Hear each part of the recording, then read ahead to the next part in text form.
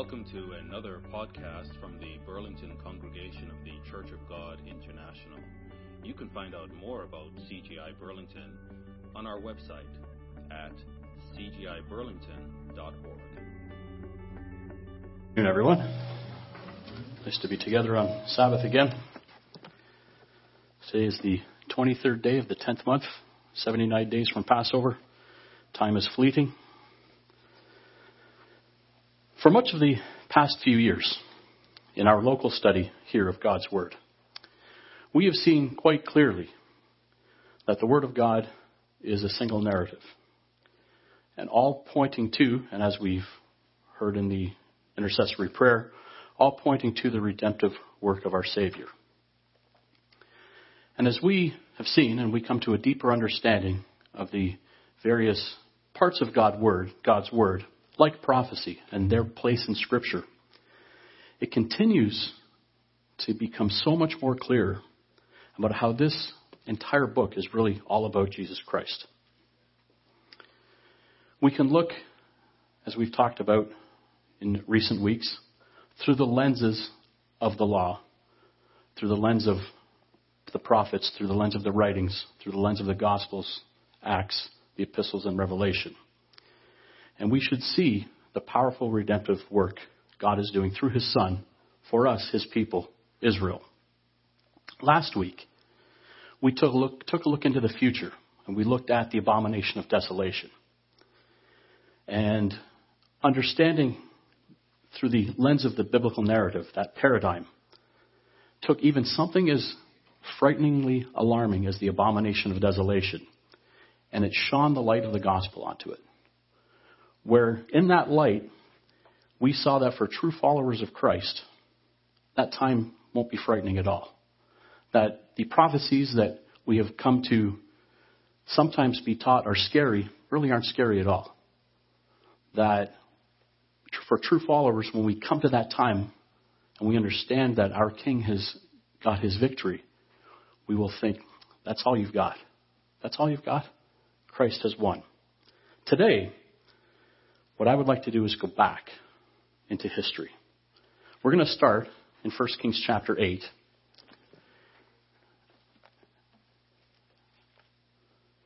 I'd like to go back and look into our history book a little bit as we begin the message.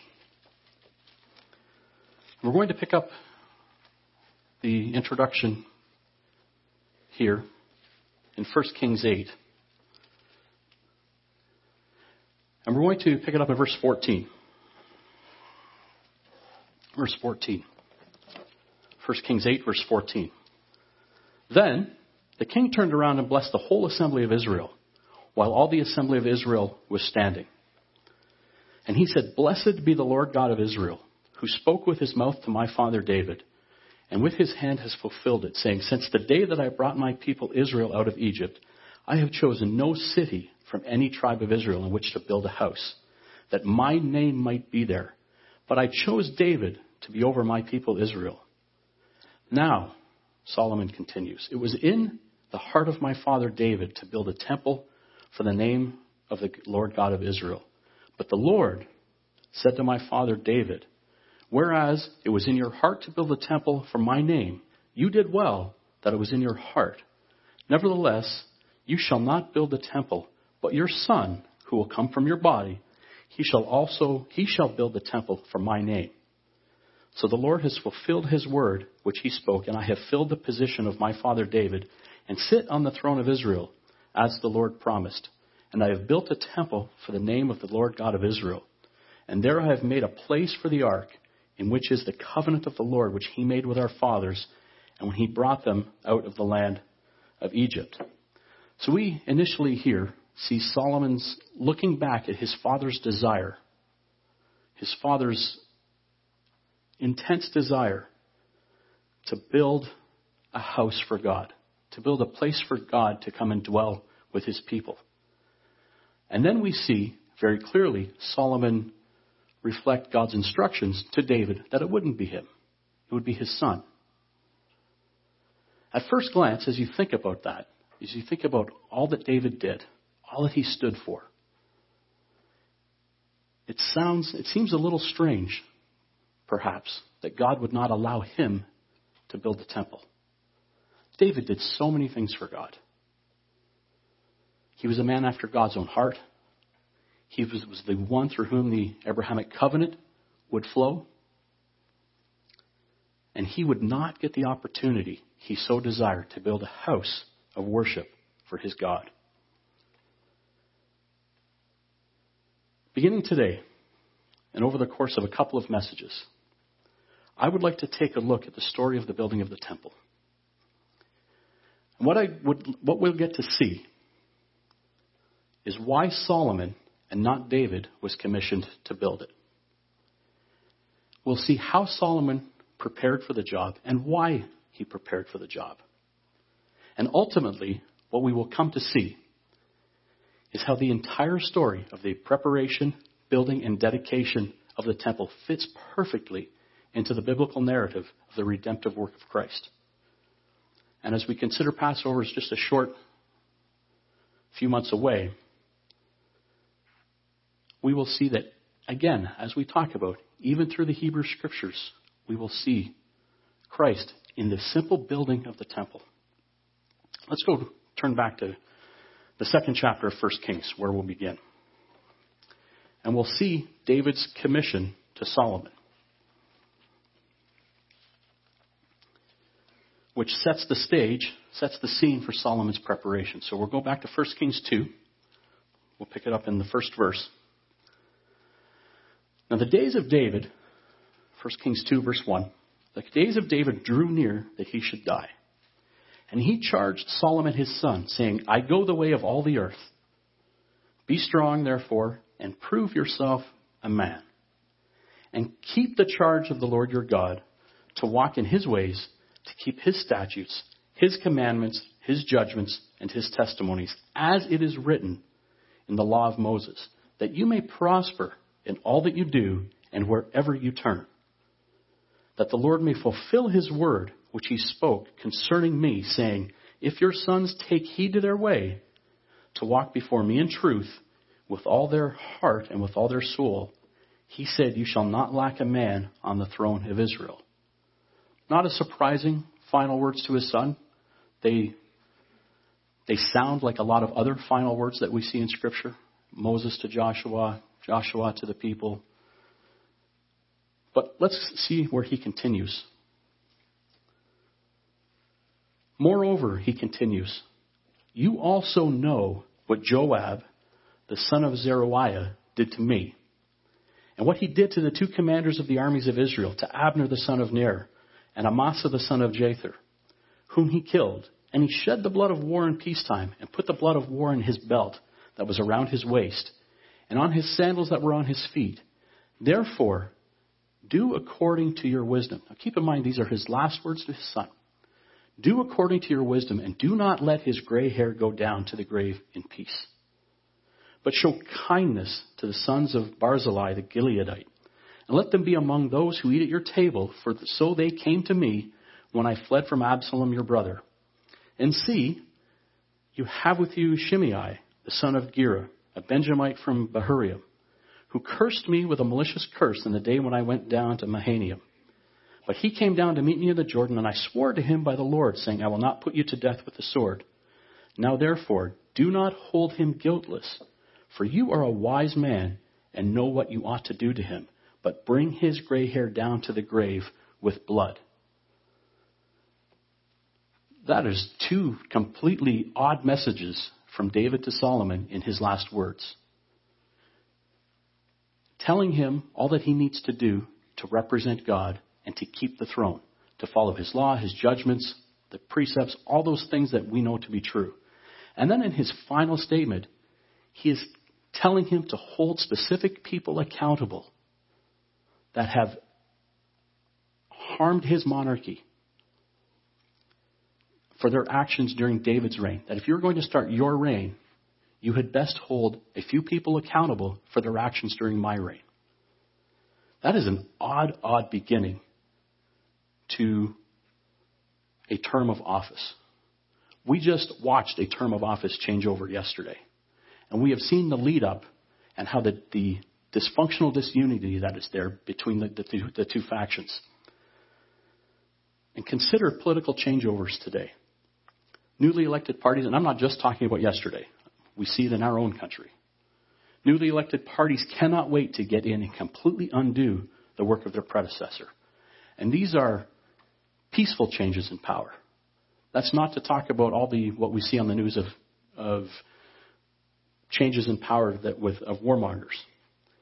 We saw, if you could hear in the background during yesterday's swearing-in ceremonies, during some introductions, during this peaceful changeover, there were chants of lock her up during Vice President Pence's swearing in, giving cause for continual disunity among the people. Imagine this. Imagine God telling leaders today that if you want to get started, you go kill the top 3 or 4 people that caused grief in the previous administration. You talk about the media jumping on that. Imagine what happened then if it happened today. Look at what David, a man after God's own heart, in his dying words tells his son. Use your wise judgment, but your first order of business should be to execute a few people. Then a quick glance, if you take a quick glance, and we will go through this later, in chapter 2, you will see the execution of 3 men and the exile of a 4th. Would you believe that it has everything to do with the building of the temple, which was part of God's plan to dwell with his people, Israel? It has everything to do with that. This wasn't just a vengeful God. This has everything to do with the building of the temple. Turn back to chapter 1 of 1 Kings. I used in the title, these were the days of their lives. Those of you familiar with 80s, 90s TV will recognize that as a soap opera. We're going to go through some of the people in David's life, and it will be very clear to explain why David told Solomon what he said. We're going to start with Adonijah. Let's hear 1 Kings chapter 1. Verse 1, just to set the stage. Now David was old and advanced in years. So this is at the end of David's reign. Recall that he reigned for 7 years in Hebron, 33 years in Jerusalem. So he's coming now down to the end of his reign, and he's very old. Skipping to verse 5, then Adonijah, the son of Haggith, exalted himself, saying, I will be king. And he prepared for himself chariots and horsemen and 50 men to run before him. Keep in mind what Solomon later on talked that God had said to David, that it will go through Solomon. Solomon will be the one to build the temple, your son. Here, Adonijah, his son, is saying, the son of David, is saying, I will be king, and he prepared for himself chariots and horsemen and 50 men to run before him. And his father, again, a parenthetical comment here, but really important, had not rebuked him at any time, saying, why have you done so? He was also very good looking, and his mother had borne him after Absalom. Then he conferred with Joab, the son of Zeruiah, and with Abiathar the priest, and they followed and helped Adonijah. So keep in mind as we're going to follow the story, we've got David's son Adonijah setting himself up to be king. And along with him, he has taken Joab and Abiathar. We'll get to those guys later. But Zadok, verse 8, the priest, and Benaiah the son of Jehoiada, and Nathan the prophet, and Shimei, Ray, and the mighty men who belonged to David were not with Adonijah. So we're seeing, much like we see today, a split in factions here. Adonijah is rising up against David and against David's wishes. And some have gone with him and some have not. Dropping down to verse 25.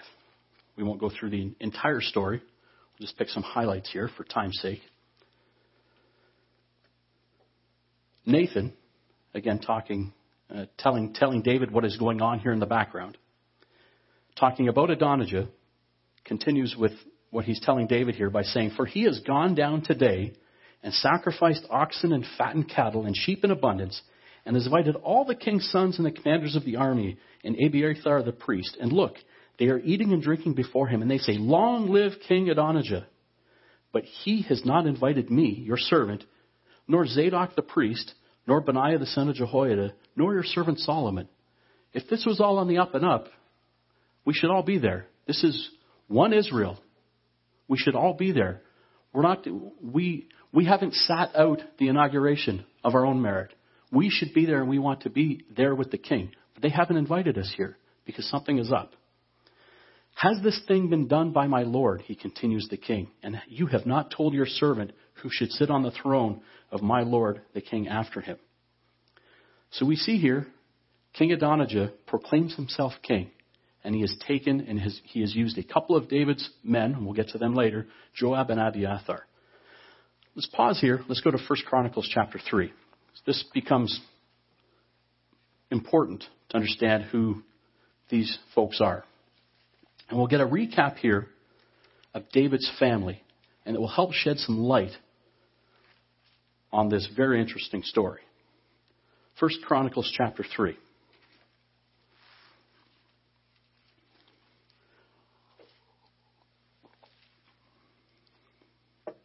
In verse 1, we'll pick it up in verse 1.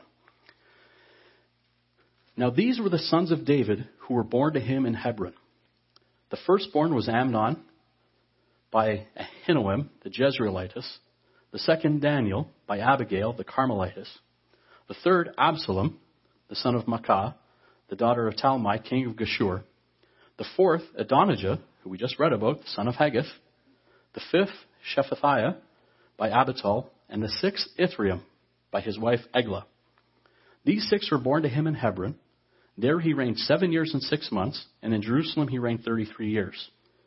And these were born to him in Jerusalem: Shimei, not Shimei that we saw before, but Shimei, Shobab, Nathan, and Solomon, 4 by Bathsheba, the daughter of Amiel. And there were Ibhar, Elshama, Eliphet, Noga, Nepheg, Japhia, Elishama, Eliada, and Eliphalet, 9 in all. These were all the sons of David, besides the sons of the concubines, and Tamar, their sister. And Tamar was actually Absalom's sister through Maacah. So, a lot of names, but what we get from there is this. His first 6 sons were born to him by 6 different women. Then he had 4 sons by Bathsheba, and 9 other sons, plus sons of various concubines, and at least a daughter. Many wives producing many sons. And we can start to see who's, much like, as we talked about recently in the youth studies, with Ishmael and Isaac, who's really the son of promise? The son of promise became Solomon. But he was down the list. He was 10th. God doesn't always, as we heard last week, God doesn't always use the firstborn to be the son of promise. So we can start to see again how our actions can cause strife within the family unit. Let's go back to 1 Kings 1 and pick up the story of Adonijah, who was 4th. He was 4th. 1 Kings 1.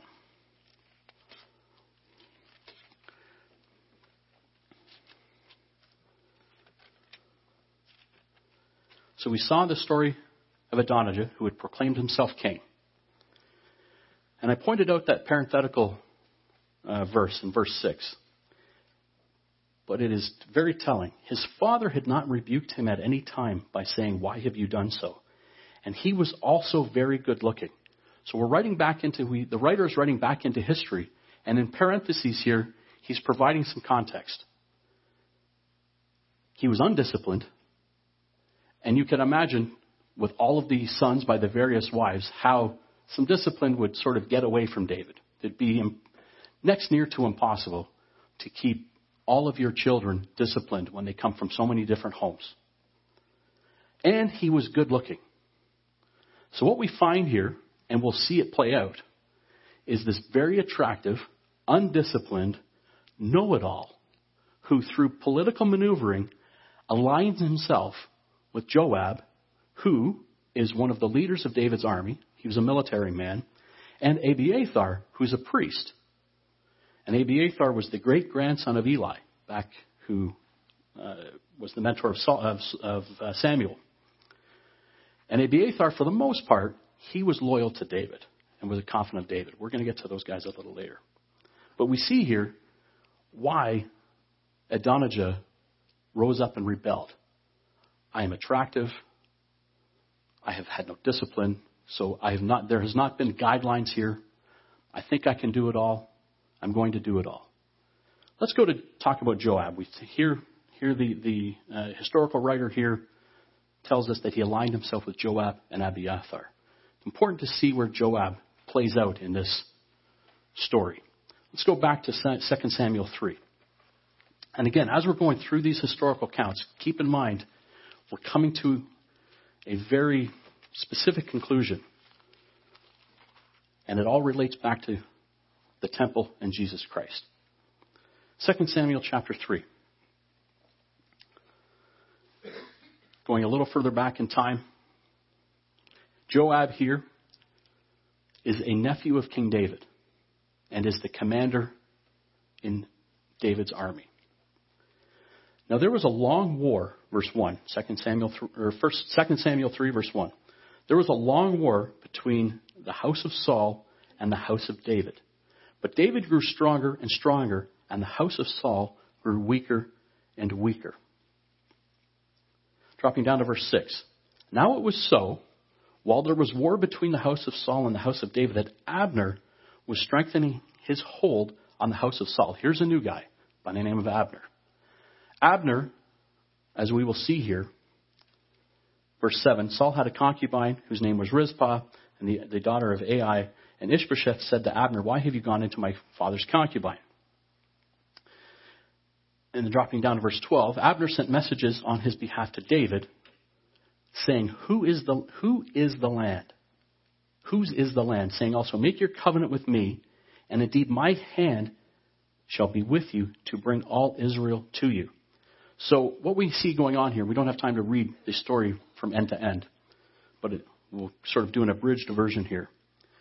Abner here is the cousin of Saul. He's one of Saul's cousins, and he's a commander in Saul's army. He rises to prominence, as we see here played out for us, in Saul's house and becomes one of Saul's most trusted.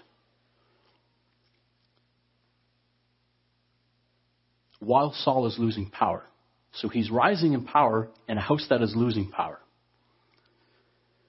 It seems like, as we read there in verse 12, that he claims to have understood God's decision to have David as king. So he's aligning himself with David. He's as a leader in Saul's house, he's now aligning himself with David as king.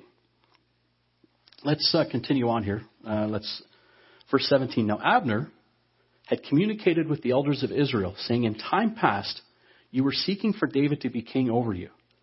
Then do it. So as he's migrating over to support David, he's now talking to the elders of Israel, who are now caught in a quandary. Do we support Saul or do we support David? Because there's this big faction, this big war going on. In times past, you were seeking for David to be king.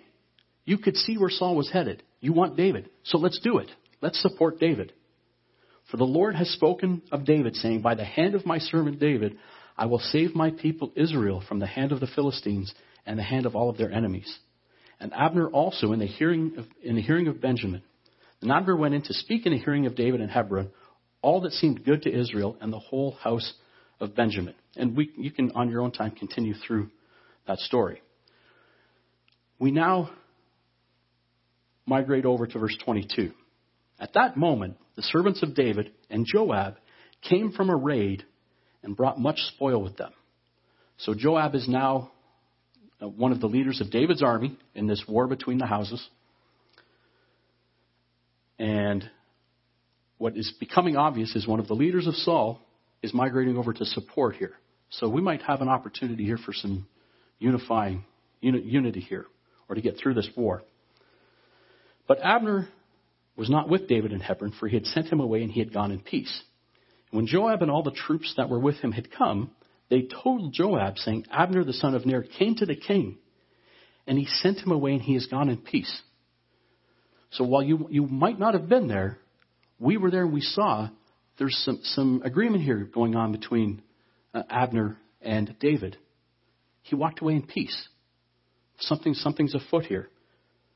Then Joab came to the king and said, what have you done? Look, Abner came to you. Why is it that you sent him away and he has already gone? Surely you realize that Abner the son of Ner came to deceive you, to know you're going out and you're coming in, and to know all that you're doing. Looks here like he's protecting the king, that he might know if something is going on, that there's been some history here, and we can't jump all in here to what seems to be a beginning of a peace accord or someone coming over to help our side. This guy can't be trusted. But we'll continue looking at the story here. When Joab had gone from David's presence, he sent messengers after Abner, who brought him back from the well of Sirah. But David did not know it. Now when Abner had returned to Hebron, Joab took him aside in the gate to speak with him privately, and there stabbed him in the stomach, not out of protection for David, so that he died for the blood of Asahel, his brother. So there was something in the background. There was something political here, something familial that caused his hatred here. But he played it up as if he was protecting the king. Afterward, when David heard it, he said, my kingdom and I are guiltless before the Lord forever of the blood of Abner the son of Ner. Let it rest on the head of Joab and on all his father's house, and let there never fail to be in the house of Joab one who has a discharge or is a leper, who leans on a staff or falls by the sword or who lacks bread. So that when everybody sees the house of Joab, there will be someone there afflicted. And you know what? They're not going to be healed, because that is going to be a sign and a punishment, because Joab was unfaithful in his duties and killed out of malice. So that was David's curse. But more importantly, let's drop again down to verse 39. Let's go with 35. Let's grab this in context. And when all the people came to persuade David to eat food, while it was still day, David took an oath, saying, God, do so to me and more also if I taste bread or anything else till the sun goes down. Now all the people took note of it, and it pleased them, since whatever the king did pleased all the people. For all the people and all Israel understood that day that it had not been the king's intent to kill Abner the son of Ner. It was very clear this was done by Joab and not with any oversight or request from David. Then the king said to his servants, do you not know that a prince and a great man has fallen this day in Israel? And I am weak, though anointed king. And these men, the sons of Zeruiah, are too harsh for me. The Lord shall repay the evildoer according to his wickedness. So we see David's curse on the house of Joab. But more importantly, we see David's description here of Joab and his evil, uncontrollable nature. That he is not really aligned with me. He is aligned with himself. And he has a personal vendetta and a personal issue here that he took care of. Let's jump forward in the story to 2 Samuel 13. We're introduced here in 2 Samuel 13 to three more of David's children.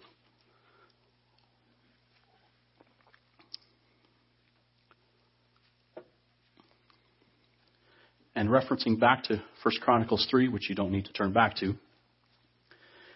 we see here Amnon, which was David's firstborn, Absalom, which was his thirdborn, and who, Scripture tells us, was the most handsome man in the kingdom.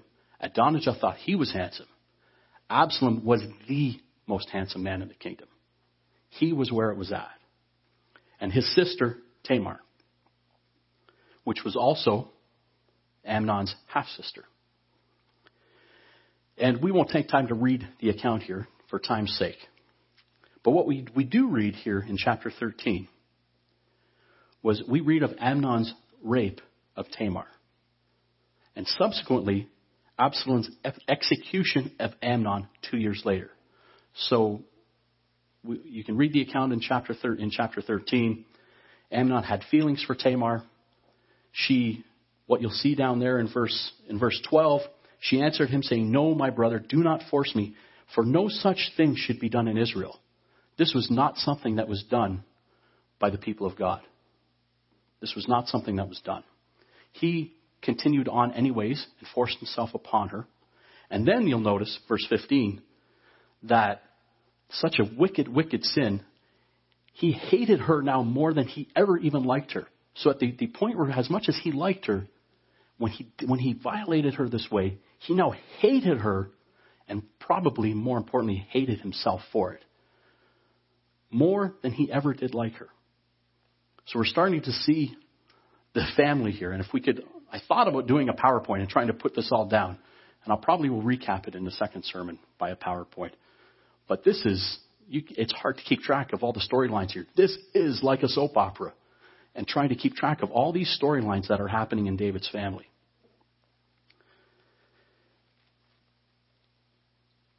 So 2 years later, Absalom arranges for the death of his half-brother Amnon.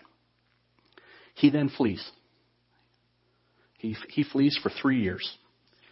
We were coming to the end of the account here in chapter 13. That Amnon, verse 37, Amnon fled and went to Talmai, the son of Ammihud, king of Geshur, and David mourned for his son every day. So Absalom fled and went to Geshur and was there for 3 years. So he now, after killing 2 years, so this is now 5 years since the rape, 3 years since he executed Amnon, and he is now fled. Chapter 14, verse 19, we now pick up the story here with Joab on behalf of Absalom petitioning David to allow him to come back into the kingdom, allow him to come back. So we're in chapter 14, verse 19. So the king said, "Is the hand of Joab with you in all this?"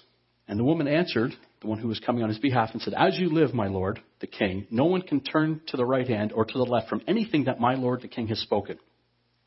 2 Samuel 14, continuing here in verse 19. "For your servant Joab commanded me, and he put all these words in the mouth of your maidservant, to bring about this change of affairs. Your servant Joab has done this thing. But my Lord is wise, according to the wisdom of the angel of God, to know everything that is in the earth." And the king said to Joab, "All right, I have granted this thing. Go therefore and bring back the young man Absalom." Then Joab fell to the ground on his face and bowed himself and thanked the king. And Joab said, "Today your servant knows that I have found favor in your sight, my lord, O king, in that the king has fulfilled the request of his servant." And Joab arose and went to Geshur and brought Absalom back to Jerusalem. And the king said, so he puts a restriction here. "Let him return to his own house, but do not let him see my face." So Absalom returned to his own house, but did not see the king's face. So Joab here now appeals, one of the military leaders for David, appeals on behalf of his self-exiled son Absalom, who killed his half-brother Amnon for raping his David's daughter Tamar. He now is appealing on his behalf to allow him to come back into the kingdom. David allows that with one restriction. Let him go to his house, but I do not want to see him.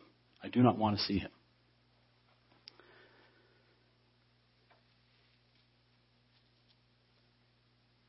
There is a reunion with David after the 2-year restriction. There's he lobbies on his behalf. We won't get into that. There was a full reunion and apparent forgiveness. 4 years after this reunion, where they actually got to meet face to face, and everything was forgiven and set aside, Absalom, the most handsome man in the land, creates a rebellion himself and declares himself king. We see that we're in chapter 15 now as we're trying to rip through the story here. Chapter 15, verse 10. "Then Absalom sent spies throughout all the tribes of Israel, saying, 'As soon as you hear the sound of the trumpet, then you shall say, Absalom reigns in Hebron.' And with Absalom went 200 men invited from Jerusalem, and they went along innocently and didn't know anything." So again, political maneuvering here, trying to set himself up in a rebellion. Later on, you will read that he, as this self-appointed king, has sexual relations with many of David's concubines, which adds a whole other level to this story. 2 Samuel 18, moving quickly along here in the story, we see now that at the end of this rebellion, Joab kills Absalom for his rebellion. 2 Samuel 18, verse 10. Now, a certain man, verse 9. Then Absalom met the servants of David. Absalom rode on a mule. The mule went under the thick boughs of a great terebinth tree, and his head caught in the terebinth. So he was left hanging between heaven and earth. So don't know what he was wearing or how it looked, but he somehow got caught up in the low-hanging branches of the terebinth tree, and he's there suspended in midair. Now, a certain man saw it and told Joab and said, I just saw Absalom hanging in a terebinth tree. And Joab said to the man who told him, you just saw him? And why did you not strike him down to the ground? I would have given you 10 shekels of silver and a belt. But the man said to Joab, see, Joab here is feigning protection of the king. This is a man who's rebelling against his father David, or his master David. We should have killed this rebellion. The man said to Joab, though I were to receive 1,000 shekels of silver in my hand, I would not raise my hand against the king's son.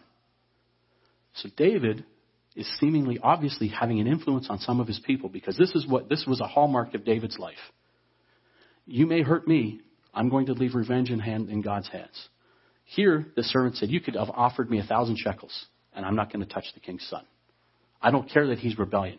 That's above my pay grade. It's above my purview. I'm not going to do that. Continuing, for in our hearing, the king commanded you and Abishai and Ittai, saying, beware lest anyone touches the young man Absalom. David had already reconciled. There's always a chance for reconciliation. He wanted a chance to reconcile with his son again, despite the rebellion. No one's going to touch a hair on Absalom's head. Otherwise, continuing in verse 13, I would have dealt falsely against my own life, for there's nothing hidden from the king, and you yourself would have set yourself against me. If I would have done that, you'd have struck me down for going on my own accord.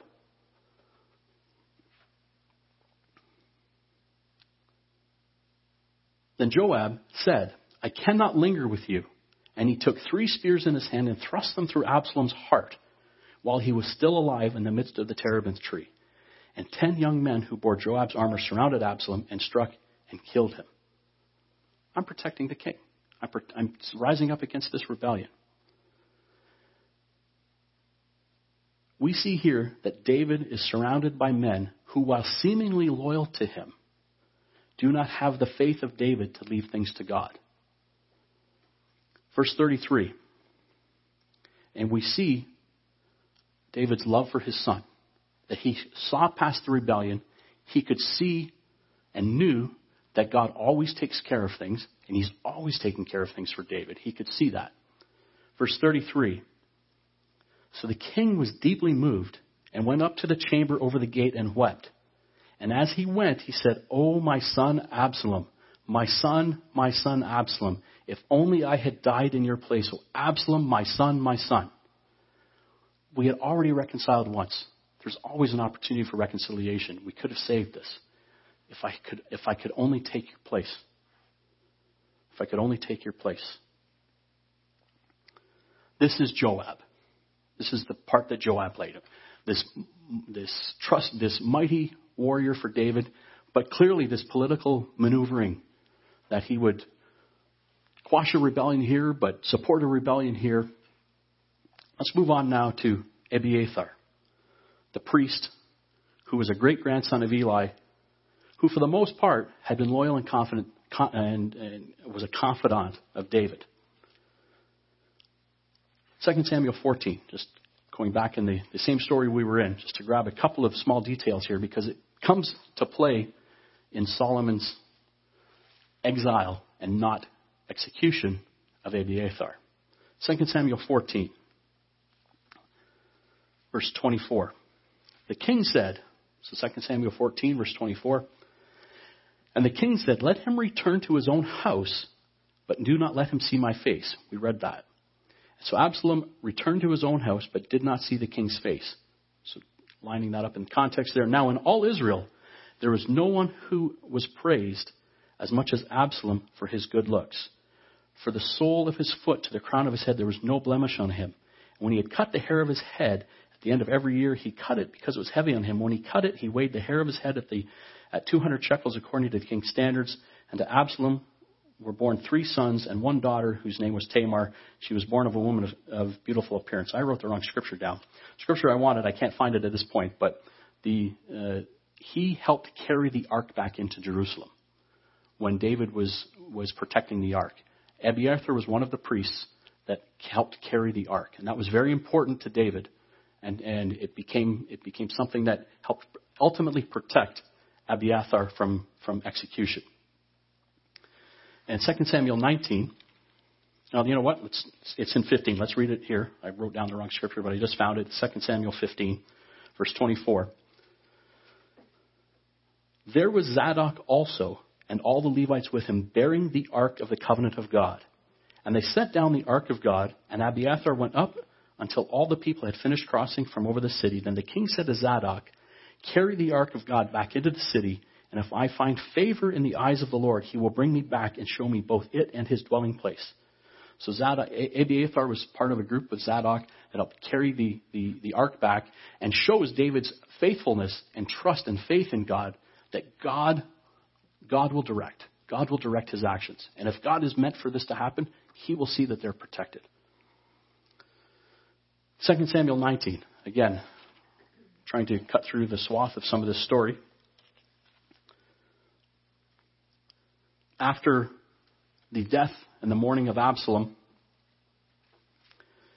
verse 9, 2 Samuel 19. Now all the people were in a dispute throughout the tribes of Israel, saying, the king saved us from the hand of our enemies. He delivered us from the hand of the Philistines.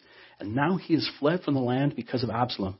But Absalom, whom we anointed over us, has died in battle. Now therefore, why do you say nothing about bringing back the king? We supported this side of the rebellion, and he was killed. That kind of looks like God's favor here, and why are we not going back and supporting the king?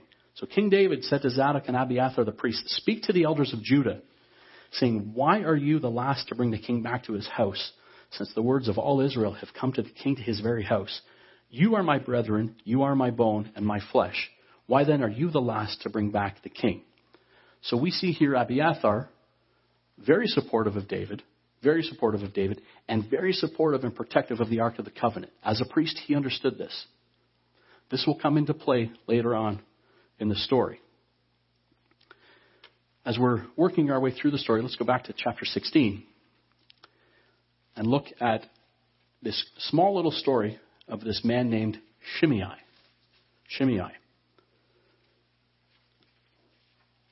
Now, as you're turning there, recall that when we were in 1 Kings 1, going through the folks that had been supportive of Solomon, there was another man named Shimei. These are 2 different Shimei's.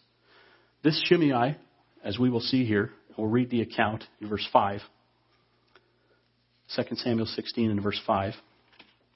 Now when David came to Bahurim, there was a man from the family of the house of Saul whose name was Shimei the son of Gera. Coming from there, he came out, cursing continuously as he came. So he's from the house of Saul. Recall, this is the culmination of this war between the houses of Saul and David. He came out cursing continuously as he came, and he threw stones at David and at all the servants of King David, and all the people and all the mighty men were on his right hand and on his left. Also Shimei said thus when he cursed, come out, you bloodthirsty man, you rogue. The Lord has brought upon you all the blood of the house of Saul, in whose place you have reigned, and the Lord has delivered the kingdom into the hand of Absalom your son. So now you are caught in your own evil because you are a bloodthirsty man. So he's pronouncing this terrible curse on David and linking the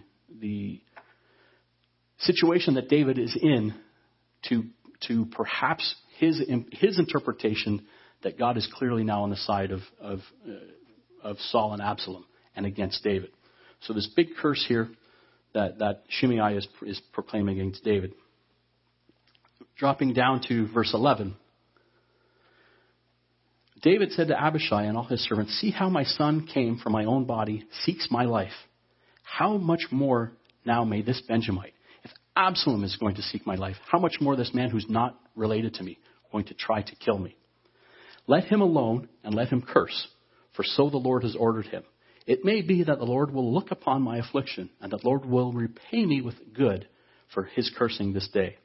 And as David and his men went along the road, Shimei went along the hillside opposite him, and cursed as he went, threw stones at him and kicked up dust. Now the king and all the people who were with him became weary, so they refreshed themselves there. So as David is wont to do, let God deal with this. Let God deal with this. This is Shimei. Chapter 19, once Absalom's rebellion was squashed, there's an interesting account here down in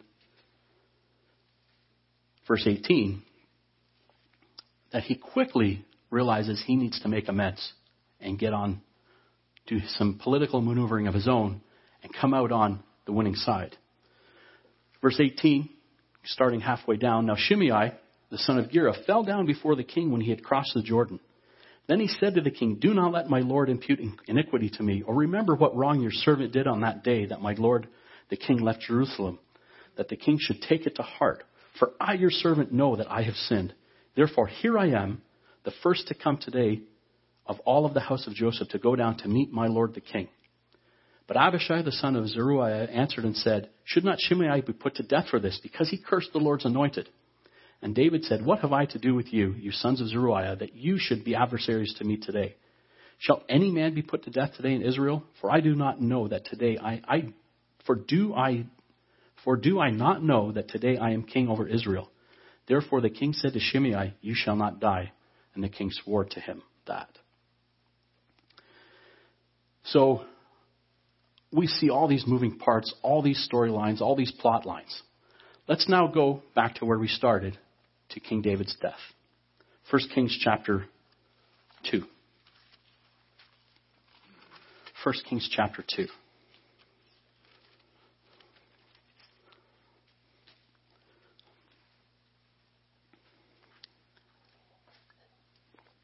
We'll read again verse 5. We'll begin in verse 5.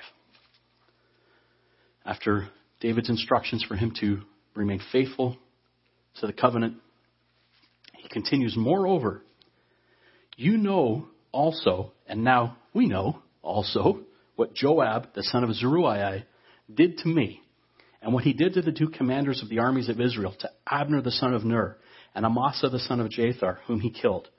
And he shed the blood of war in peacetime, and put the blood of war onto the city of David until he had finished building his own house, and the house of the Lord, and the wall all around Jerusalem. Meanwhile, the people sacrificed at high places because there was no house built for the name of the Lord until those days.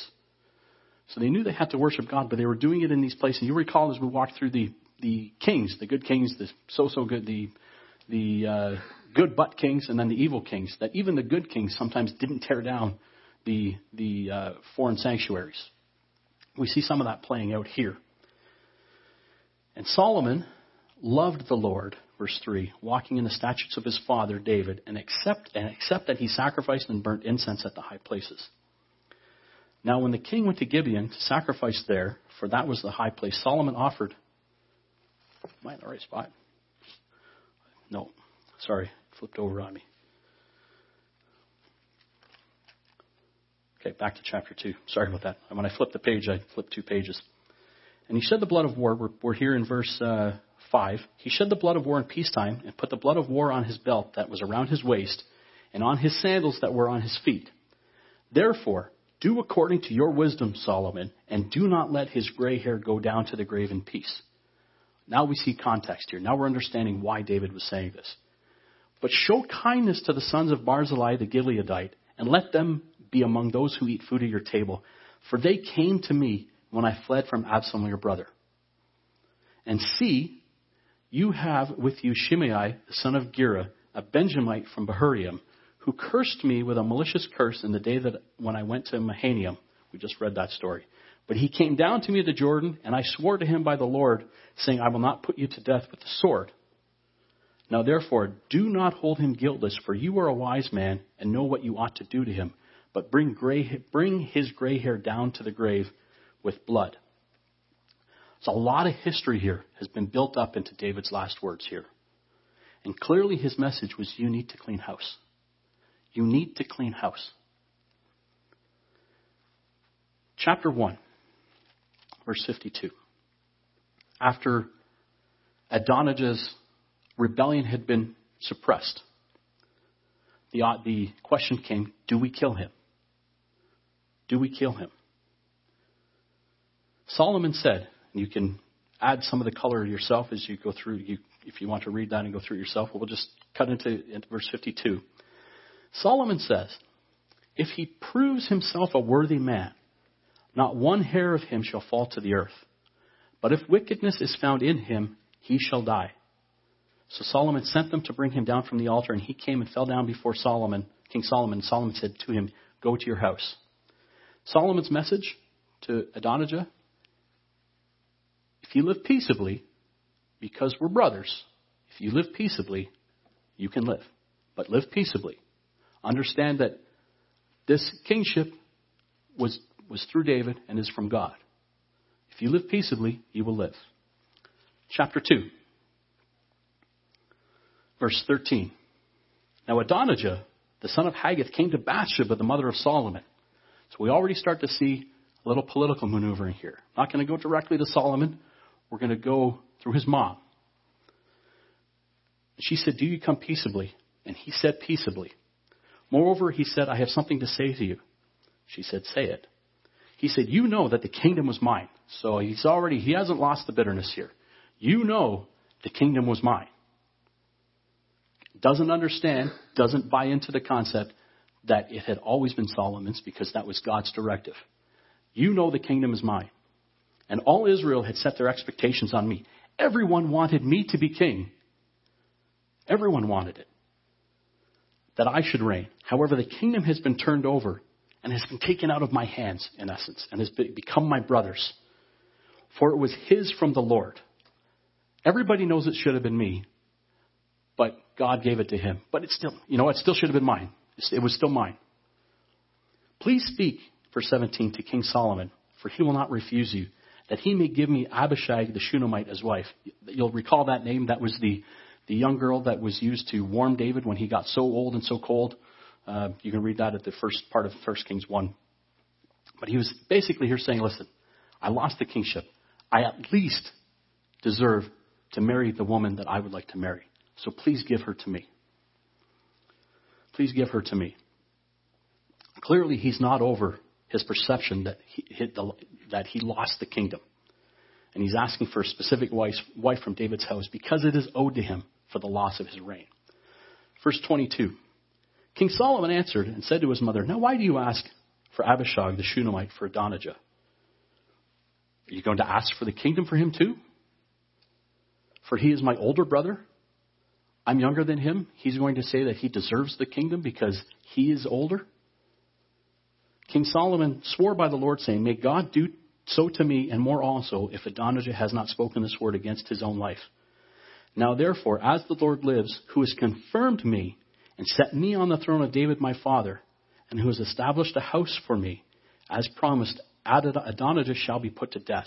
I gave him a chance. I told him to live peaceably. He didn't. He is a threat to the throne of God. He must be put to death. So King Solomon sent by the hand of Benaiah the son of Jehoiada, and he struck him down and died. This will never end, is what Solomon is saying. He's starting here. He didn't accept it. He's starting here asking for a wife. What's he going to ask for? The kingship back? Enough is enough. I gave him a chance. He must be put to death. Verse 26. And Abiathar, the priest, remember he was a confidant of David's, and he did some good things, but he got misaligned here in this rebellion with Adonijah. Abiathar the priest, the king, said, and to Abiathar the priest, the king said, go to Anaboth, to your own fields, for you are deserving of death. You deserve death because of this rebellion. But I will not put you to death at this time, because you carried the ark of the Lord God before my father David, and because you were afflicted every time my father was afflicted. you were a good servant of my father. And I will not put you to death because for this one time you aligned yourself with the wrong rebellion. So Solomon removed Abiathar from being priest to the Lord, that he might fulfill the word of the Lord, which he spoke concerning the house of Eli at Shiloh. You can no longer be trusted to be my spiritual advisor. But you served my father well, and you helped us preserve the Ark of the Covenant. You will be exiled, but you will not be executed. Verse 28. The news came to Joab, for Joab had defected to Adonijah, though he had not defected to Absalom. That's interesting commentary as it was being written back in there. We can see here that it wasn't about principle. It was about power. He defected here, but he didn't defect here. So there's a little bit of commentary there.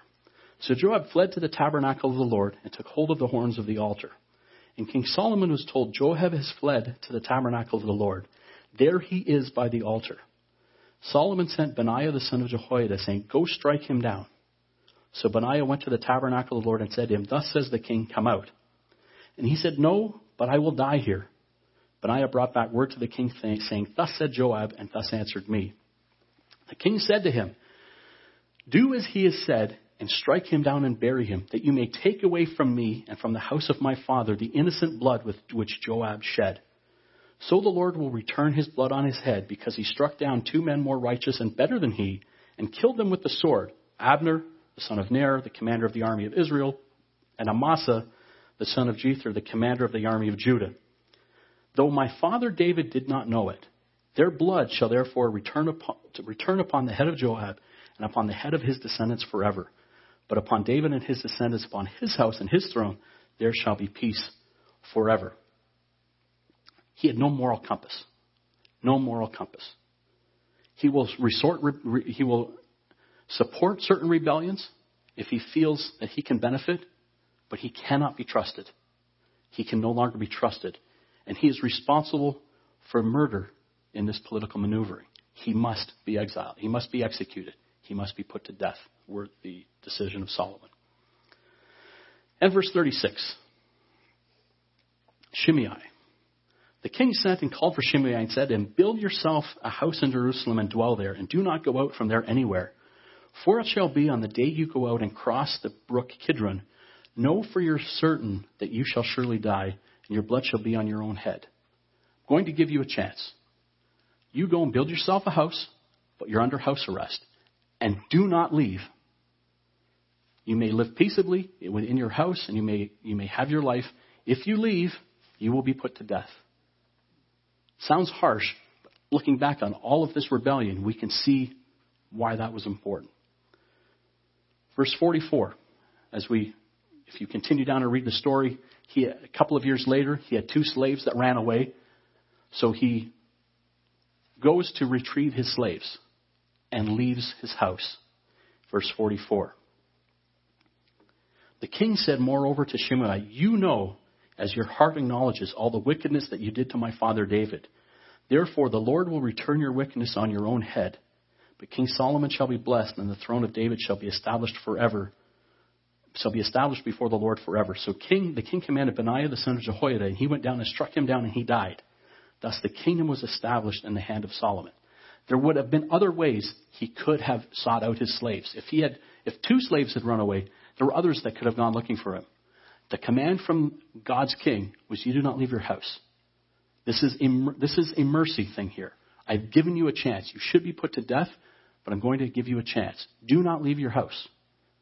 2 years pass. He finds an excuse, a loophole. If he feels that, my slaves have gone, I'm going to go look for them. No, let's find another way, because this is what was commanded. And we see here this phrase at the end of chapter 2, thus the kingdom was established in the hand of Solomon. That is a critical part to the story. 2 Samuel 23. We're coming to the end here. 2 Samuel 23.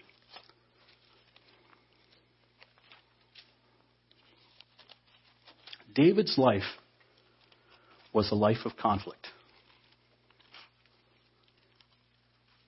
And that is made clear here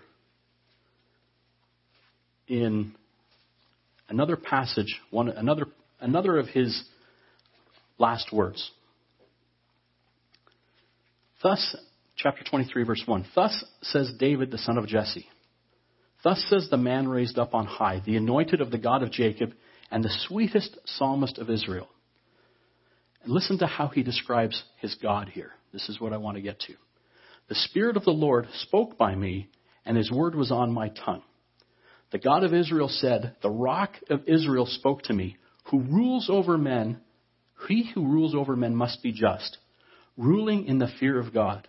And he shall be like the light of the morning when the sun rises, a morning without clouds, like the tender grass springing out of the earth by clear shining after rain.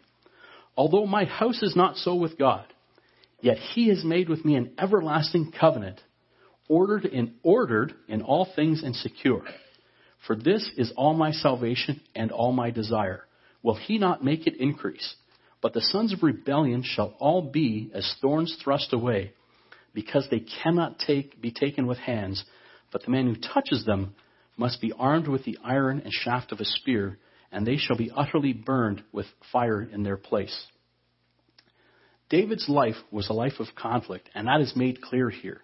He views God, rightly so, but through his paradigm, as his protector, his ruler, his rock of salvation, his security. He lived a life of conflict, of torment, of war, and continuous strife from without and within. And he viewed his God properly that way, that his God, and we see other passages where he saw God in other lights. But here, as he's describing God, his rock, who rules in a just way, who is ordered in all things. All these little descriptions here we can see from David's paradigm. He lived a life of conflict, torment, war, and continuous strife.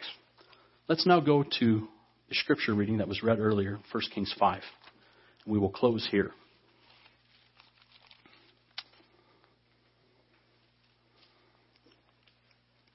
First Kings 5.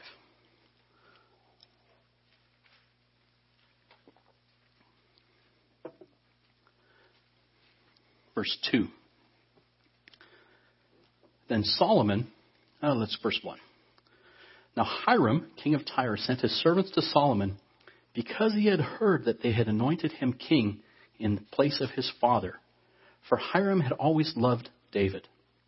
Then Solomon sent to Hiram, saying, You know how my father David could not build a house for the name of the Lord his God because of the wars which were fought against him on every side, until the Lord put his foes under the soles of his feet.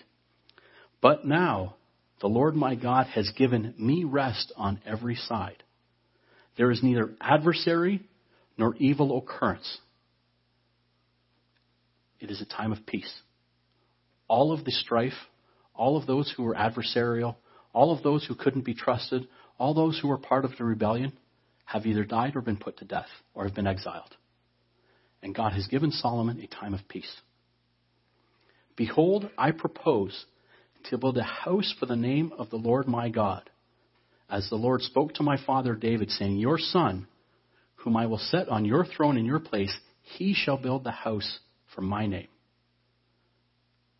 He shall build the house of my name. And as we read, he has given him rest on every side. No adversaries, no evil occurrences, a time that God has granted for him to build a house of worship, build a dwelling place for God, for Israel. Now therefore, command that they cut down cedars for me from Lebanon, and my servants will be with your servants. We'll work together on this. And I will pay your wages for your servants according to whatever you say. Whatever it takes, we will build a house for the Lord. I need your help. You're a friend of my father's. You can help me out. Whatever it is that you need, whatever it is that you need to be paid, we'll do this because we need to build a house for God. He has given us time. He's taken away all the evil. He's taken away all the adversaries. This is the time to build the house for God to dwell in. For you know there is none among us who has the skill to cut timber like the Sidonians. We won't be good. We do not have the talent to build the temple the way you can help us build it. So let's do this together. David was a man after God's own heart. He was a mighty man of valor, a man who let God seek his own revenge against David's enemies. More often than not, he let an enemy off the hook and left him in God's hands. He prayed for those who persecuted him, prayed for them, and he mourned their deaths. But he was a man of war. He was a man of war. He had to be. God's people needed a man of war to lead them at this time. He was a faithful man of God, a man after his own heart, but he was a man of war. And God wanted a man of peace to build the place of worship. Why? This is now where we will connect this to the redemptive work of Christ. And we will do that next time. This has been a podcast from the Burlington congregation of the Church of God International. We hope you were blessed by it. To find out more about CGI Burlington, visit our website at cgiburlington.org.